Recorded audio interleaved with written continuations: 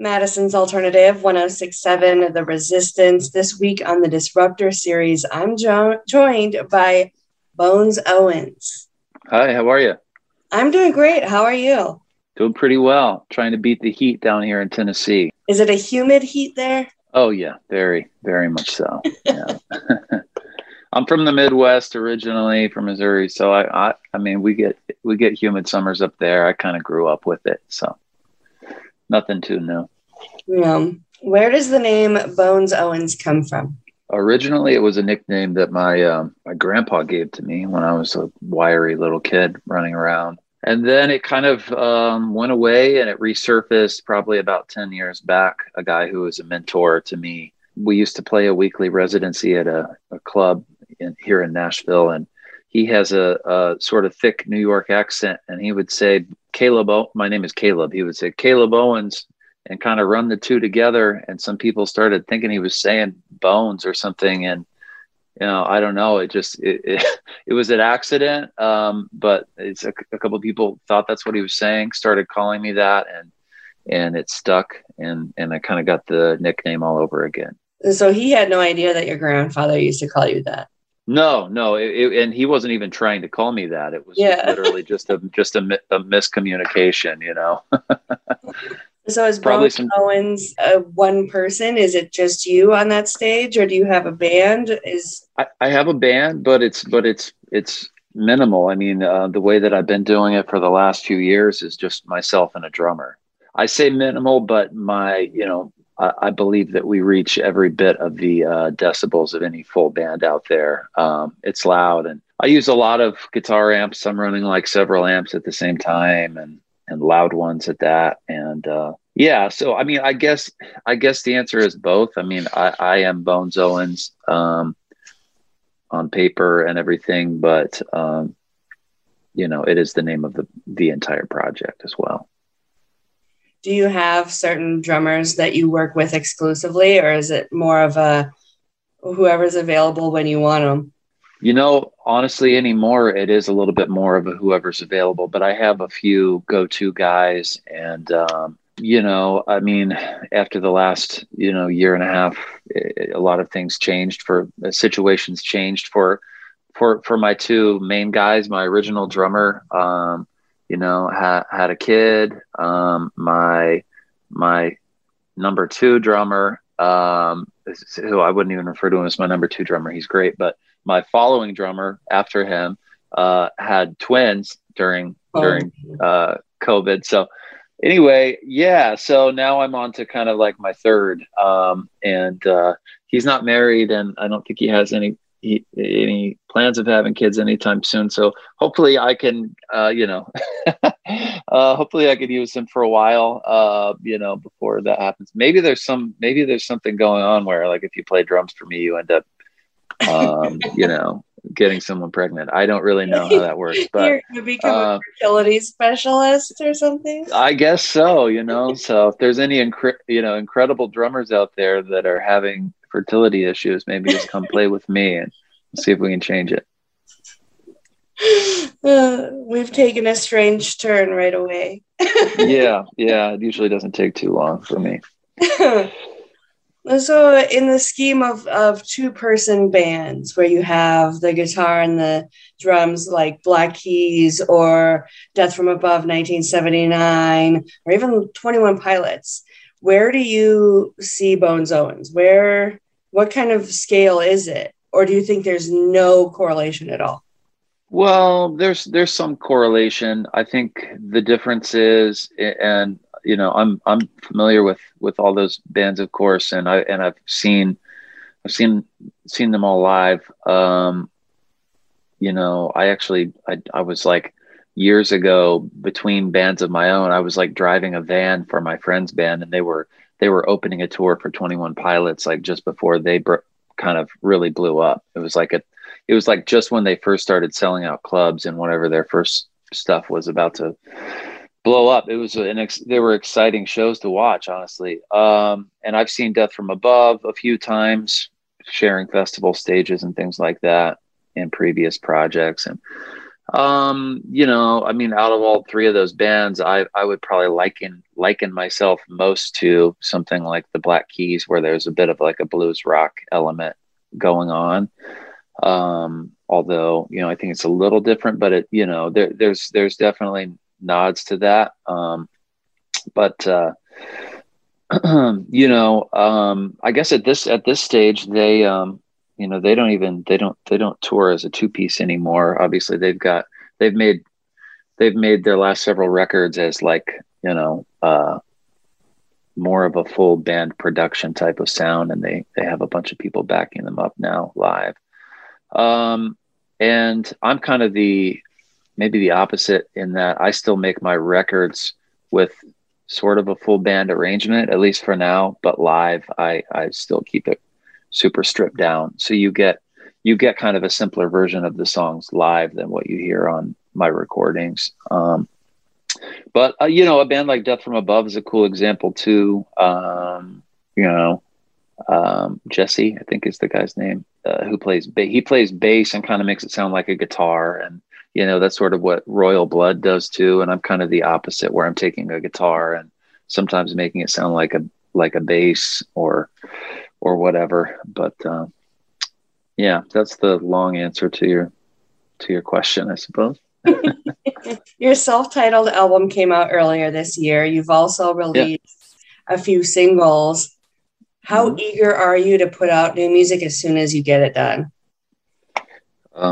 Very eager, I would say. Yeah. I made this time exactly 2 years ago is when I was actually making the full-length album.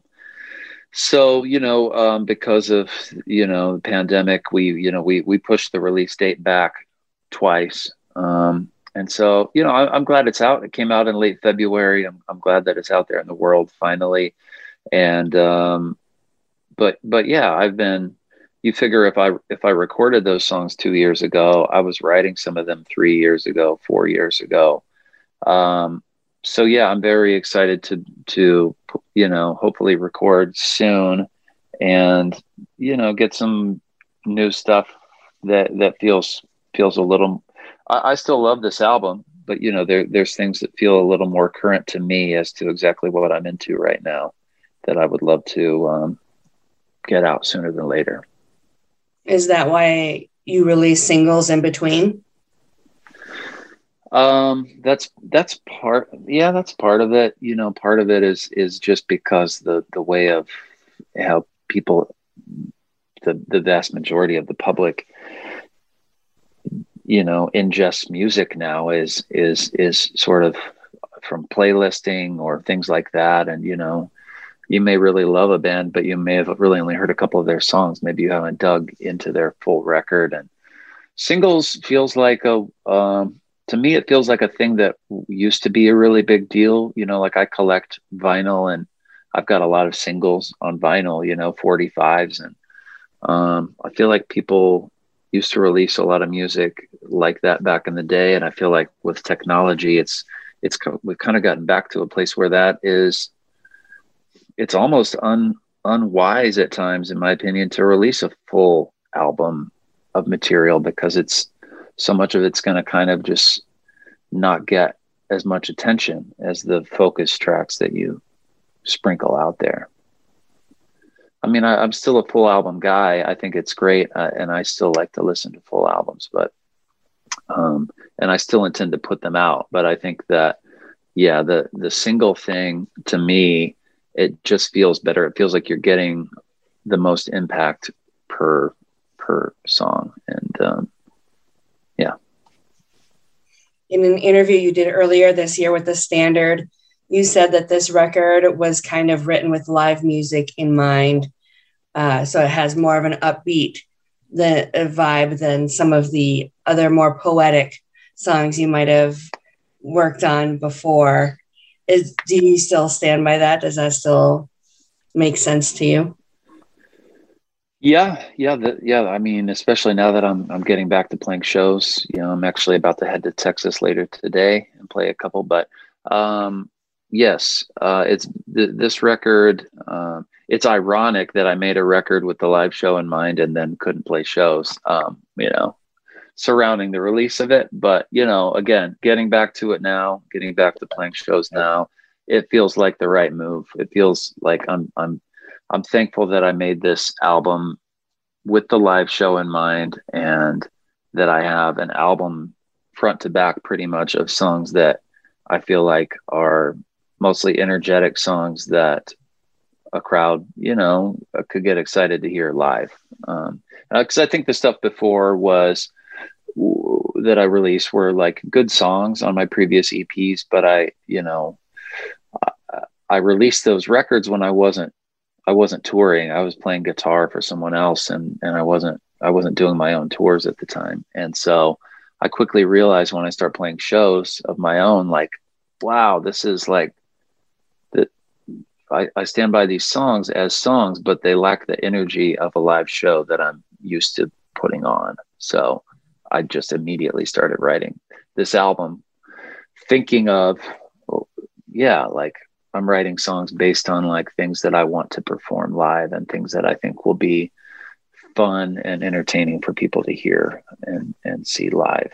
And I think my next record will still be something along those lines as far as the energy goes, but I kind of do plan to sort of rein it back in a little bit and have a bit more of a, you know, kind of a up and down flow, and maybe incorporate bits and pieces of the earlier stuff and the earlier sound and, you know, sort of vibe. Are these first few shows out now a massive celebration? It feels that way. Yeah, it does feel that way. Everything has been sold out so far, and you know, people have, the last show in Indiana last weekend, you know, people were getting rowdy at the end, and were getting you know, escorted back to it was an amphitheater kind of thing. So, you know, there's like seating and people are getting escorted back to their seats, and you know, folks like my parents' age just getting excited and getting getting handled by the security, you know, pushed back from the barricade. I thought it was, you know, pretty fun. I like that. So yeah, it's felt good. Unfortunately, you don't have any stops in Wisconsin scheduled right now, but you have to I know. be so excited, and hopefully you'll be able to continue touring, and maybe we can get you next year. Yeah, I'd love to come up there. I did play Madison about 2 years ago. I was opening up a show for my friends Whiskey Myers, and we did a show. It was a lot of fun, and I like Madison. I've gotten to play there. I've gotten to play there over the years, probably only once or twice as Bones Owens. The other shows I was like, you know, playing for someone else or whatever. But I do love Madison. I hope to get up there. You were raised in Missouri and you moved to Nashville at 21. You first started playing guitar at 10 years old, played the piano before that. Have you maintained this balance of Southern rock and blues by not moving too far south or too far north? You know, I mean, I guess so. I don't, you know, it's funny because I don't really, I've stayed here. I've stayed here, but I made a lot of good friends, and my family, you know, is now we're based here. But I don't really, I've never felt like I really fit in with the local music scene that's happening here, and obviously not just in the pop country genre that sort of thrives here, but just all across the board. And so yeah, it's you know, but again, yeah, it's not too far. I'm not too far from Missouri. You know, I can get back there. I can drive back easily. Sometimes I guess I still consider myself like, I'm conflicted now as to whether I've been in Nashville for 16 years. So am I still a Midwest? I've lived here almost as long as I lived in Missouri at this point. So it's like, am I a Midwesterner? Am I a Southerner? I think I'm just some hybrid of that at this point. And maybe that's reflected in the music somehow, you know. Although I got to say, I really just still listen to mostly the same records I've been listening to for about the last, you know, 20 years. My influences have stayed relatively the same. Although I would say there's a little bit more of the kind of, I'm closer down here to like Mississippi and the Mississippi sort of Delta blues and hill country blues and things like that. I feel like I've gotten more into that since I've been down here closer to that. But up in Missouri, yeah, you're kind of in no man's land, and you're just kind of pulling from different whatever is. I grew up with kids who have like a way thicker Southern drawl than people down here that I'm around, and then other people in my same class I grew up with like no accent at all, like a kind of a St. Louis like non-accent type of thing. And so it's pretty funny, like everyone there it feels like you're just kind of a product of your parents and your grandparents and kind of where they came in from or something. So anyway, I grew up around a lot of country music in Missouri, and being from a pretty rural farming community there, it was a lot of country music and Southern rock, even for being Midwestern or whatever. I've got friends and other people that I know down here in Nashville that are from the South, and I think that I'm way more country, even being from Missouri, than they are. Maybe they grew up in the city or something, but anyway. Not that it's a who's more country contest by any means, but some of these people seem to make it about that, and I'm just like, dude, I don't know, man. I think you're from the city, bro. The City Slicker commercials, those old salsa commercials. Oh yeah, like the that's right. Yeah. Those were great. We're aging ourselves now. Yeah. You have a long history of being a guitarist for hire or being part of someone else's band, but now you're front and center. Is that a comfortable feeling for you, or is it still kind of uncomfortable? No, it's pretty comfortable to me, to be honest. I do think a lot of years of being on the road with other people actually helped raise the comfort level for me just on stage in general, and almost not being the main guy. I was the main guy in several bands, and then I took a supporting role to some other things, and actually stepping back and having a supporting role, it allowed for me to alleviated a lot of pressure, actually, because you kind of in those roles you can kind of just, I don't know, it's not all eyes on you, basically, so I got to play some big stages all over the world being a side guy for other people. And then I just think the experience of playing in front of 30,000 people or whatever on a regular basis for, even though I'm not the main spotlight, I was like, okay, like now I'm more accustomed being in front of a lot of folks. And is it different now? Yeah. Is there a little bit more pressure? Maybe, but I feel overall that I'm just at a place in life where most days, I'm kind of a anxious person, but most days I don't feel too nervous about it. So yeah, just try to step up there and do what I know I can do and stay out of my head as much as possible, because that's when things start going awry. Is it easier because everything that happens on that stage is yours?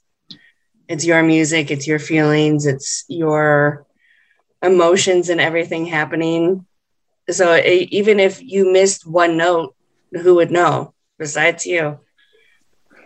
Well, that is certainly a perk of being the only person playing like a melodic instrument on stage also. I don't have to sync anything up with a bass player or a keyboard player or something. And so that's nice. That does allow us a little more fluidity.